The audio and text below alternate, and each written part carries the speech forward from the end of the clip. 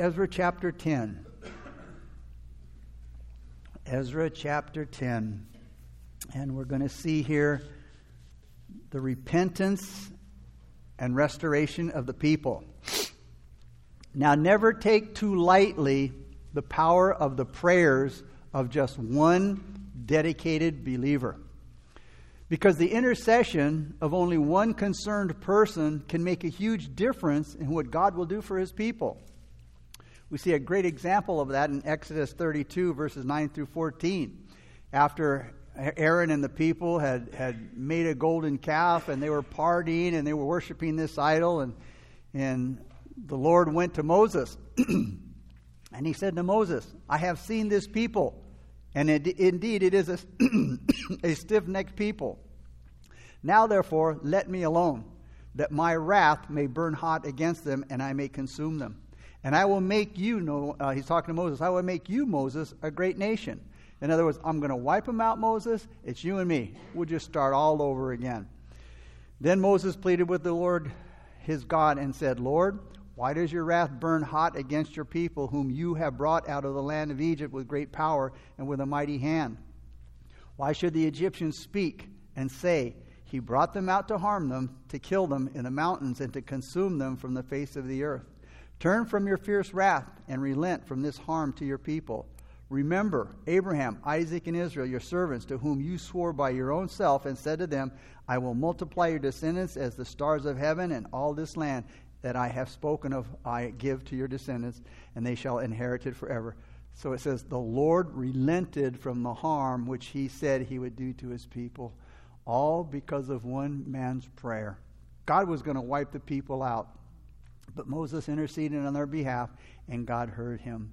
Here we have a great example in chapter 10 of the communication, the interaction of faithful intercessory prayer and the purpose of the Lord. God intended to spare Israel, but He drew Moses into the process by causing him to pray for the right outcome. And He uses our prayer together with His own determination to make His will come to pass. Moses' prayer was accepted by God. Moses had prayed for God to have mercy on Israel, and he received mercy for Israel. But that mercy wasn't based on Israel's importance or their merit or value. That mercy was based on God's honor and reputation. That was what was at stake. And when we base our prayers on the character of God, we are on good ground. So as Ezra prayed and wept at the altar in front of the house of God, we read that a very large assembly of men, women, and children gathered together, and they felt the overwhelming conviction of sin. And after this great prayer meeting, a revival started. And revival always leads to changes. So let's look at chapter 10, verses 1 through 5. It says, Now while Ezra was praying, and while he was confessing, weeping, and bowing down before the house of God, a very large assembly of men, women, and children gathered to him from Israel. For the people wept very bitterly. And Shechaniah, the son of Jael, one of the sons of Elam, spoke up and said to Ezra, We have trespassed against our God and have taken pagan wives from the peoples of the land. Yet now there is hope in Israel in spite of this. Now therefore let us make a covenant with our God to put away all of these wives and those who have been born to them, according to the advice of my master and of those who tremble at the commandment of our God. And let it be done according to the law. Arise, for this matter is your responsibility. That's what Shechaniah was telling Ezra here. We also are with you. Be of good courage and do it. Verse 5, Then Ezra arose and made the leaders of the priests, the Levites, and all Israel swear an oath that they would do according to this word. So they swore an oath. So a lot of people in Israel were really concerned about the sin in their midst. So while Ezra wept and prayed and confessed, all of these people gathered around Ezra, and they wept bitterly because a deep conviction of sin had come over God's people at this particular time. And it was definitely something that was needed. Now, Ezra was a very extraordinary man. But all of the things that made him extraordinary was his godliness. When the city got word that a man like this had torn his clothes, a lot of the people gathered around him. And in front of these people, Ezra prayed to God. But in his prayer, he didn't mention anything about hope. So this stirred up Shechaniah to say something about hope, which was very wise, and it was a right thing to do for this occasion. In verse 2, notice, Shechaniah's speech was a confession of sin. He said, "We have trespassed." He did it. He did it to tell God how grieved he was that God's honor was insulted by his people's wickedness and foolishness, putting themselves in harm's way of God's judgment.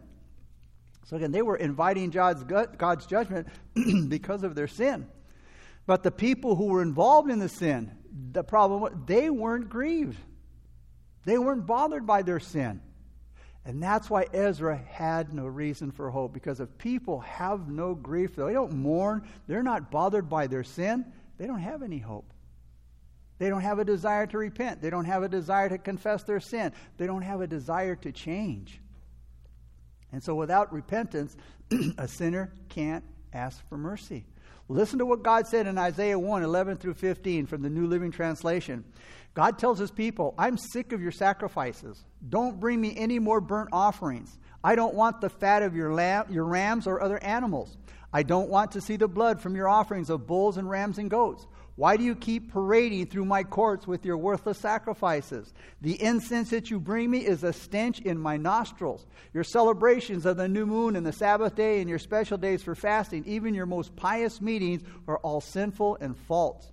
I want nothing more to do with them. I hate all your festivals and sacrifices. I can't stand the sight of them. From now on, when you lift up your hands in prayer, I will refuse to look. Even though you offer many prayers, I will not listen because your hands are covered with the blood of your innocent victims." So for Ezra, the smoke of the evening sacrifice, which should have been a sweet-smelling aroma to God, could only be a sign of the wrath of God. And now the sacrifice is done on behalf of the people. Now he doesn't seem to have been guilty himself, but he knew that the people wept bitterly, according to verse 2. They wept bitterly with him as he was praying, showing that they, the people, were truly repentant. But it seems that Shechaniah became the spokesman for this group of people who recognized their sin and wanted to confess. So he comes to Ezra and he says, "Ezra, we've trespassed against our God, and we have taken pagan wives from the people of the land. What we've done is totally against the law of Moses. We have departed from the word of God. We've disobeyed." Now, to most of the people gathered around Ezra, the situation probably looked hopeless, but not to Shechaniah.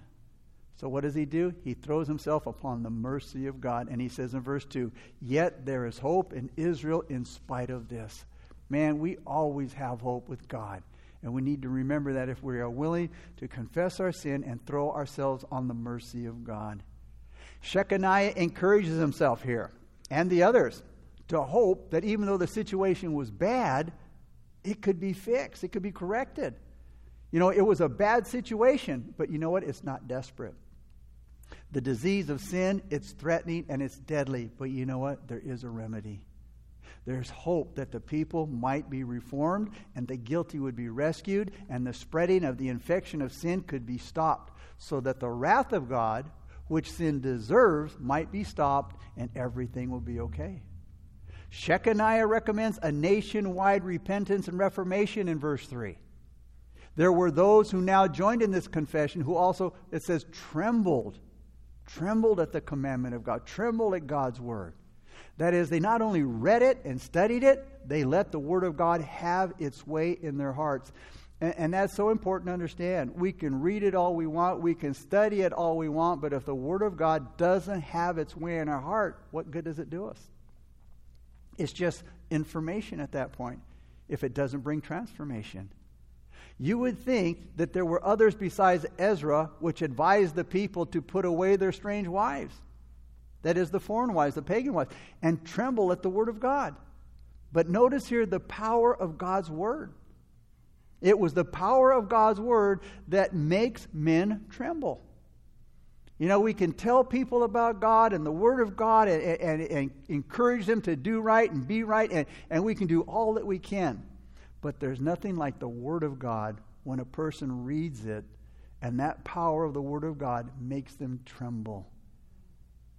You know, it's like reading the Word of God and coming to repentance. And I know how many times, Pastor Rawl talked about, witnessed to me about repenting, and I argued and I didn't need it, didn't want it, wanted to do it, and picked up a Bible one day and read it, and the Word of God just caused me to melt right where I was standing. And that night I came to Christ. Nothing does it like the power of the Word of God. The power of God's Word makes us tremble. It brings us conviction. And to prove this, look at Jeremiah 23:29. He says, "Is not my word like a fire, says the Lord, and like a hammer that breaks the rock in pieces?" Man, how many hammers have been broken beating the Word of God? How much time, no matter how hard a person is, the Word of God can break that hardness. You see, we need to strive to develop this holy character in our soul so that our soul trembles at God's Word. When the sin was brought to the people's attention, they confessed it. They didn't try to lessen it. They didn't try to water it down. They didn't try to excuse it or cover it up. They came right out and said, "We have sinned." And they did this according to the Word of God. Now, why were the men commanded to send their wives and their children away? Even though this was a radical move, intermarriage to heathens was strictly forbidden.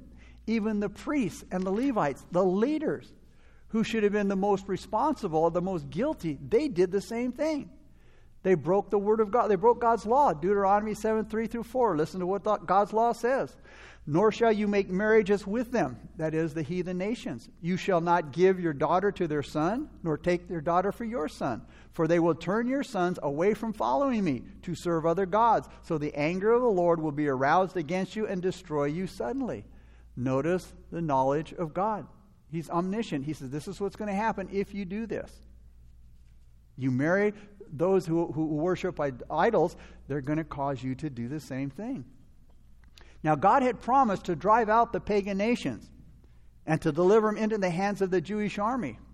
And with the Lord's help, Israel would defeat those nations and destroy them and everything connected with their religion. Israel was to keep herself separate from these nations. And God told him why. The Lord would not allow intermarriage, political treaties, or any kind of toleration or interest in the pagan religions of the land. And the reason was pretty obvious. Because any connection with the godless Canaanite religion could lead Israel into ungodly partnerships that would weaken their relationship with the Lord and invite God's judgment. Because Israel, remember, is God's chosen people. Israel is His treasured possession. And their separation from idolatry in Canaan was important for the nation's spiritual health and their future. You could compare this today to a Christian marrying a devil worshiper. Now, even though it was a severe answer to the problem of them having to put away their wives and their children, it only involved 113 out of approximately 29,000 families. But Ezra's action here, solution, was severe. I mean, think about it. These men had married sons, and their sons had married the women of the land. They probably had children, they had homes, and here they had to send them away. I mean, that would be very hard for some people to take. But it had to be done. Why? To preserve Israel as a nation committed to God. Now, here's the problem. Let's look at the real problem here. Why Israel got into this mess. And this is what we see when people get into messes all the time. They cry and they complain about what God has done to them or what has happened to them because of their sin. When people sin, when they break God's laws, that is His word, when they disobey it, when they decide to think that they're more wise than God, and then God punishes them or disciplines them, they often cry and complain about the consequences. They complain about God's discipline or punishment, and they get mad at God. And they walk away from God. They don't want anything to do with God. There are consequences for breaking the law, whether it's God laws, city laws, or state laws. But people are more concerned about the consequences of their sin than they are in the sin that breaks the heart of God. We see that with Cain in Genesis 4:10 through 14 when he killed his brother Abel. Listen to God's dialogue with Cain and Cain with God. God says to Cain, Cain, what have you done? He knows that he had killed his brother. God says, the voice of your brother's blood cries out to me from the ground. So now you are cursed from the earth, which has opened its mouth to receive your brother's blood from your hand. Now here's the consequence. God says to Cain, when you till the ground, it shall no longer yield its strength to you. A fugitive and a vagabond you're going to be on the earth. And Cain said to the Lord, oh, my punishment is greater than I can bear. Notice he starts whining now. He just murdered his brother. And now he's receiving the consequences for his sin. And what is he doing? Oh, my punishment is greater than I can bear. He says, surely you, God, have driven me out this day from the face of the ground. I shall be hidden from your face. I shall be a fugitive and a vagabond on the earth. And it will happen that anyone who finds me will kill me. Welcome to the consequences of sin. Cain never repented of his sin, and God gave him so many chances. He quoted, Cain, why are you angry? Why are you angry? If you came with the right sacrifice, wouldn't it not be accepted? He said, be warned because sin is crouching at the door. I mean, he went on and he was ministering to Cain, warning Cain, trying to get him to confess and repent. And he didn't. He wouldn't repent. What he said showed that he only had remorse and regret. Notice he didn't say, oh God, my guilt is more than I can bear. No, my punishment is more than I can bear. Cain was only concerned with the punishment that he got. He wasn't concerned about, the pain and the grief that it caused God. He wasn't concerned about his character. It says, he says, if I wander from place to place, I'm going to be in danger. If I stay in one place, I'm going to starve. The earth had turned against him. God had turned against him, and the people would turn against him.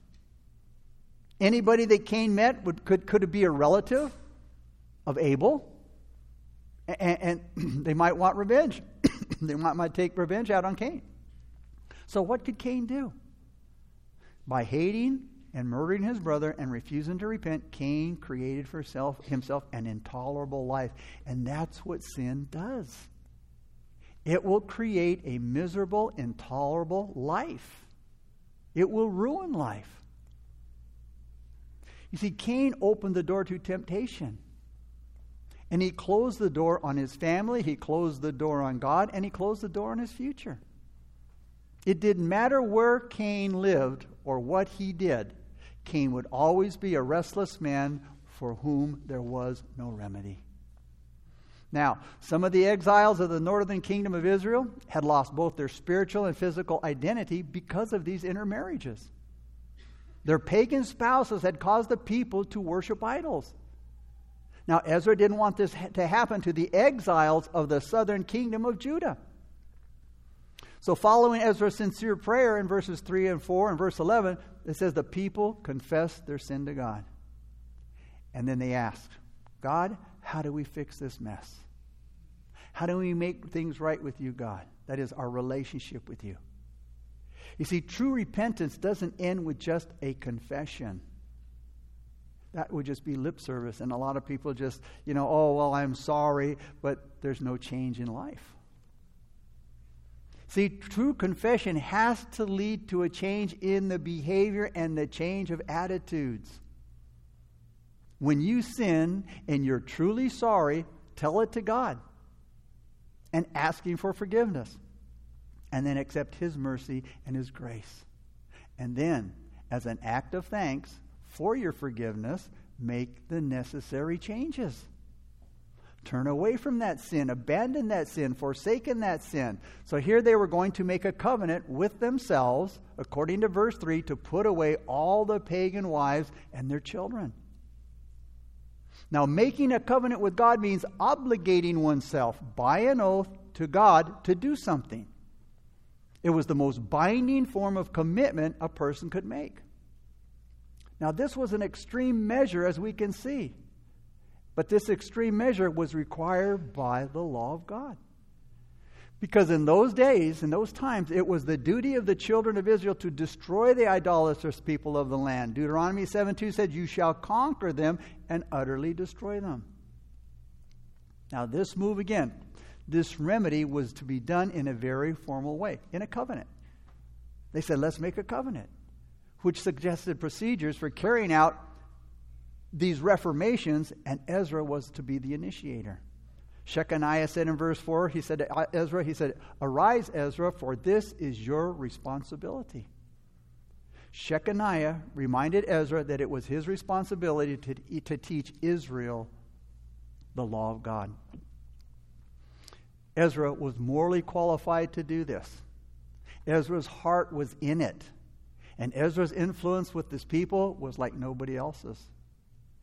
Ezra was the leading servant of God. He was the most prominent servant of God. Therefore, he was qualified to do this. The leaders of the people promised themselves to be with Ezra, according to verse 4. They were going to be with him and join him in this measure. Surely then there would be hope in Israel. And God promises to return to those who return to him. Listen to Isaiah 55:7. "Let the wicked forsake his way." Notice, the wicked must forsake his way, "and the unrighteous man his thoughts. Let him return to the Lord, and he will have mercy on him, and to our God, for he will abundantly pardon." Shechaniah's speech was without a doubt God's answer to Ezra's prayer. So now it's time for action. And Ezra rises to the occasion. Verse 5 says, notice, "Then Ezra arose." Now in verses 6 through 44, we have the Reformation. Now we're not going to read all of those names, but we're going to read verses 6 through 20, verse 23, 24, 25, and 44. So let's begin with verse 6 through 20. "Then Ezra rose from before the house of God, and he went into the chamber of Johanan, the son of Eliashib. And when he came there, he ate no bread and he drank no water, for he mourned because of the guilt of those from the captivity. And they issued a proclamation throughout Judah and Jerusalem to all the descendants of the captivity that they must gather at Jerusalem, and that whoever would not come, notice, within 3 days, according to the instructions of the leaders and elders, all his property would be confiscated, and he himself would be separated from the assembly of those from the captivity. All the men of Judah and Benjamin gathered at Jerusalem within 3 days. It was the 9th month on the 20th of the month, and all of the people sat in the open square of the house of God, trembling because of this matter and because of heavy rain. Then Ezra the priest stood up and said to them, "You have transgressed and have taken pagan wives, adding to the guilt of Israel. Now, therefore, make confession to the Lord God of your fathers and do his will. Separate yourselves from the peoples of the land and from the pagan wives." Then all the assembly answered and said with a loud voice, "Yes, and you have said, so we must do. As you have said, so we must do. But there are many people.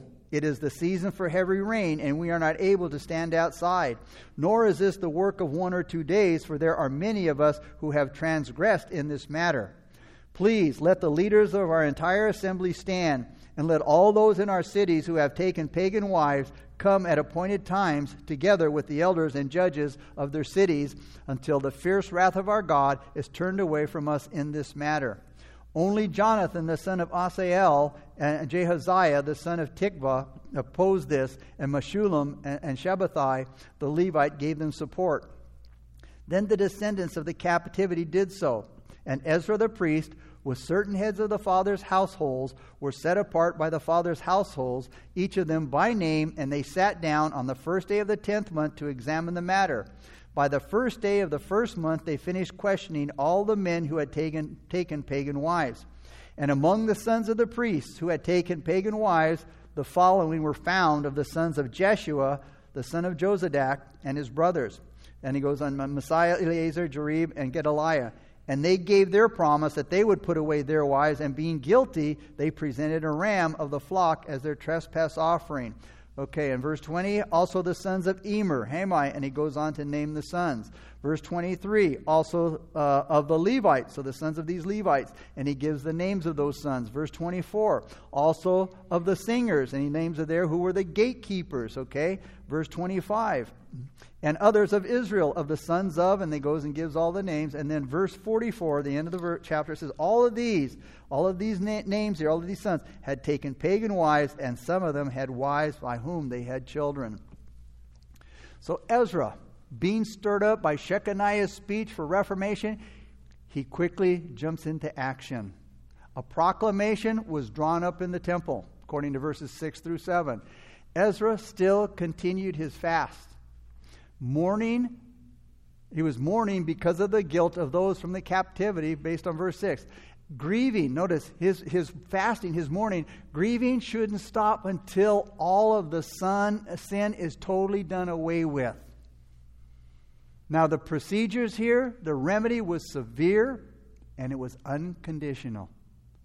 All of the children of the captivity were together in Jerusalem, or to gather together in Jerusalem within 3 days, according to verse 8.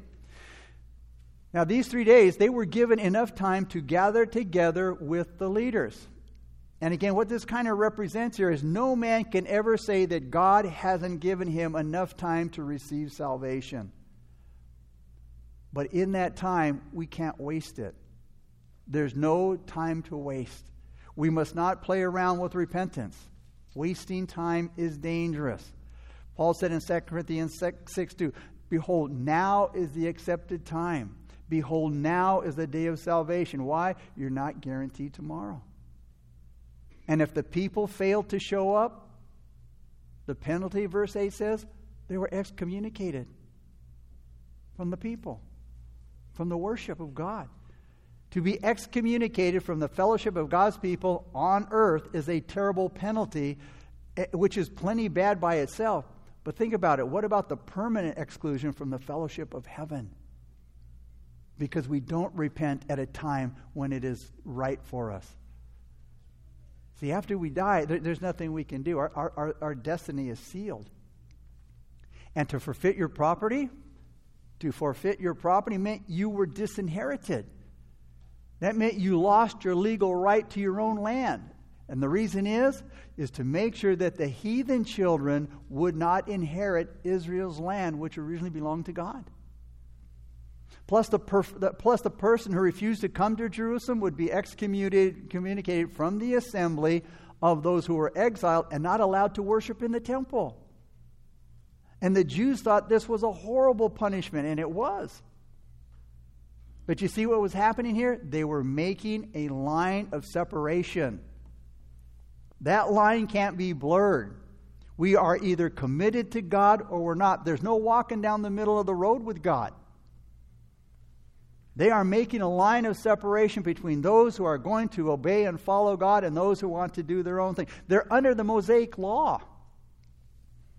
And in the church today, I don't think you could force the issue like they're doing here, but they're removing all of the chaff that they possibly can from the good wheat.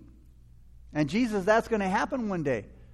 That all of the chaff in the church is going to be removed from the good wheat. And it would take about 3 days, it said here, to do this, to come from any part of the country to meet together. This proclamation was addressed to all of those who had come out of the Babylonian captivity, who had returned with Ezra to rebuild the city, the walls, and the temple. Their agreement was they were to come together for a time of spiritual refreshing. But repentance has to come first. And those who wouldn't come, because they felt that things weren't being done the way they wanted them done, or they had some other objection, they were to be kicked out of the congregation. And you know, this goes on in every church. God's word is God's word. There's to be no compromise. And there are people who gather together and you know, they'll criticize the leadership, they'll criticize the policies of the church, they'll criticize how things are done, and they will poison other people's minds. And they'll become bitter. If a person or a group or somebody has a problem with the leadership in the church or church policies, then they need to find another church. Don't sin by criticizing and poisoning other people. Find a place, a church that does everything the way you want it to. Good luck. The church needs house cleaning today. What the average church needs to do is get rid of those people who want to gossip and complain and just, you know, make things miserable. You know, turn people away and make them bitter. If they don't repent, they need to go. Bitterness and sin spreads like an infection. Hebrews 12:15 says, looking carefully, lest anyone fall short of the grace of God, lest any root of bitterness springing up causes trouble, and by this many become defiled. The writer of Hebrews says, hey, if the root of bitterness springs up, it causes trouble, and by this root of bitterness that is spread in the church, many become defiled because they believe it and they go along with it. All it takes is just a few complainers and critics in the church, and it can totally hinder any spiritual work, any spiritual movement that God wants to do. And then many lives have been ruined by bitterness. So Ezra goes to the people in verses 10 through 11. The people were ready to listen because the fear of God was upon them. All of the people sat in the open square that says here, that is in the street. They sat in the open square of the house of God. Verse 9 said they were trembling because of this matter. And the reason is the Spirit of God had worked this conviction in their hearts in answer to Ezra's prayer. The people were also terrified because of the rain that they were experiencing. Now, this rain may have been natural. It may have been seasonal because it was December, which was their winter. But this rain also could have been God's doing. We see that happen in 1 Samuel 12:18. It says, so Samuel called to the Lord, and the Lord sent thunder and rain that day, and all the people greatly feared the Lord and Samuel. And it's been made clear to the people they need to change. It brought their sin home to their heart. It urged them to make a full confession to God. And when conviction is deep and when it's real, there will be complete confession. And God requires that. Proverbs 28:13 says, he who covers his sin will not prosper, but whoever confesses and forsakes them will have mercy. 1 John 1:9, if we confess our sins, he is faithful and just to forgive us of our sins and to cleanse us from all unrighteousness. You see, this conviction forced them to forsake their sin. Now, there's a sorrow in a confession of sin that worsens its corruption. Now, sincere confession will lead to change, but if it's just remorse or regret, basically, I got caught, it just worsens things. Paul said that in 2 Corinthians 7:10. He says, for the kind of sorrow God wants us to experience leads us away from sin and results in salvation. There's no regret for that kind of sorrow, but worldly sorrow, which lacks repentance, results in spiritual death. And as believers in Christ, all of our sins are forgiven because Christ's death cleansed us from all sin. That being true, then why do we still have to confess our sins? Because you see, confession is agreeing with God that our thoughts and our words and our actions are wrong and they're contrary to His will. And it's recommitting ourselves to do God's will and to forsake, that is, abandon, turn away from any acts of disobedience. Confession is turning away from sin, and it's asking God for fresh power to live for Him. We hear a lot today about the need for action in the church. But again, what the church really needs is to get cleaned up.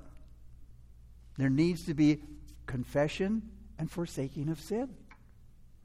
Even a lack of love has to be confessed. Jesus said in John 13:35, "By this all will know that you are my disciples if you have love for one another." But love is sorely lacking today. How did these people respond? They agreed to the Reformation. In verse 12 it says, "As you have said, Ezra, so we must do." We must do it or we're done for. The response was enthusiastic. Verse 12 says they said yes with what? A loud voice. Yes, we're going to do it. They didn't go, "Okay, Ezra." They recognized that it was the right thing to do, and they were enthusiastic about doing the right thing. And it's a good thing to make it known that we are against our sins. And it helps to strengthen us and to give us courage for God. And the response was unanimous. Verse 12 says, all the assembly answered. They all agreed. They all answered with a loud voice. It's great when the church is in unity when it comes to God's will, because we are powerful when we all pull together, when we're all walking together. What Ezra asked these people to do, it was tough. Just think about it. It was tough. It was a bitter pill to swallow.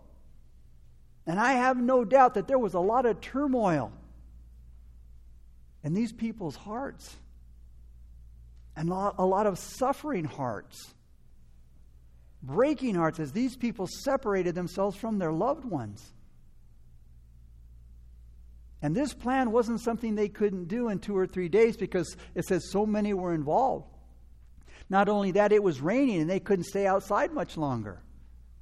So they were all scheduled. When to come to the city and meet with the leaders and the judges to deal with the sinful situation, so that God's anger would be turned away. It says a few men were against the plan in verse 15. They didn't like the plan while everybody else supported it. So what did Ezra do? He chose leaders to represent those families. All the leaders met later in December to deal with the situation. And by March the next year, they finished dealing with all of the men who had married pagan wives. And again, verses 18 through 44 lists all the men who were guilty of marrying pagan wives. In closing, the book of Ezra starts with God's temple in ruins, and the people of Judah were captive in Babylon. Ezra tells about the return of God's people, the rebuilding of the temple, and the restoration of the sacrificial worship system. In the same way, God is able to restore and to rebuild people's lives today. Nobody is so far away from God that he or she cannot be restored. But here's the thing. You have to repent. You have to repent. That means change your mind and change your direction from the way that you are going. It means to go in the opposite direction. No matter how much you have sinned, no matter how far you have strayed away from God, no matter how long it's been since you've worshiped God, God is able to restore your relationship with Him and rebuild your life. Father, thank you for this wonderful book of Ezra, God. The Lord, it taught us so much. Father, help us, as we always pray, God, to glean, to take away from the Word of God things that we need for our own life, Lord. Father, when we hear your word, it's not just to receive information. It's not just to get more head knowledge. It's not just to get more history about the ancient Jews. Your word is for transformation. It's to change me, to change my heart, to change my life, to change my ways before God, to obey the word of God, to apply it to my life, to make it my guide.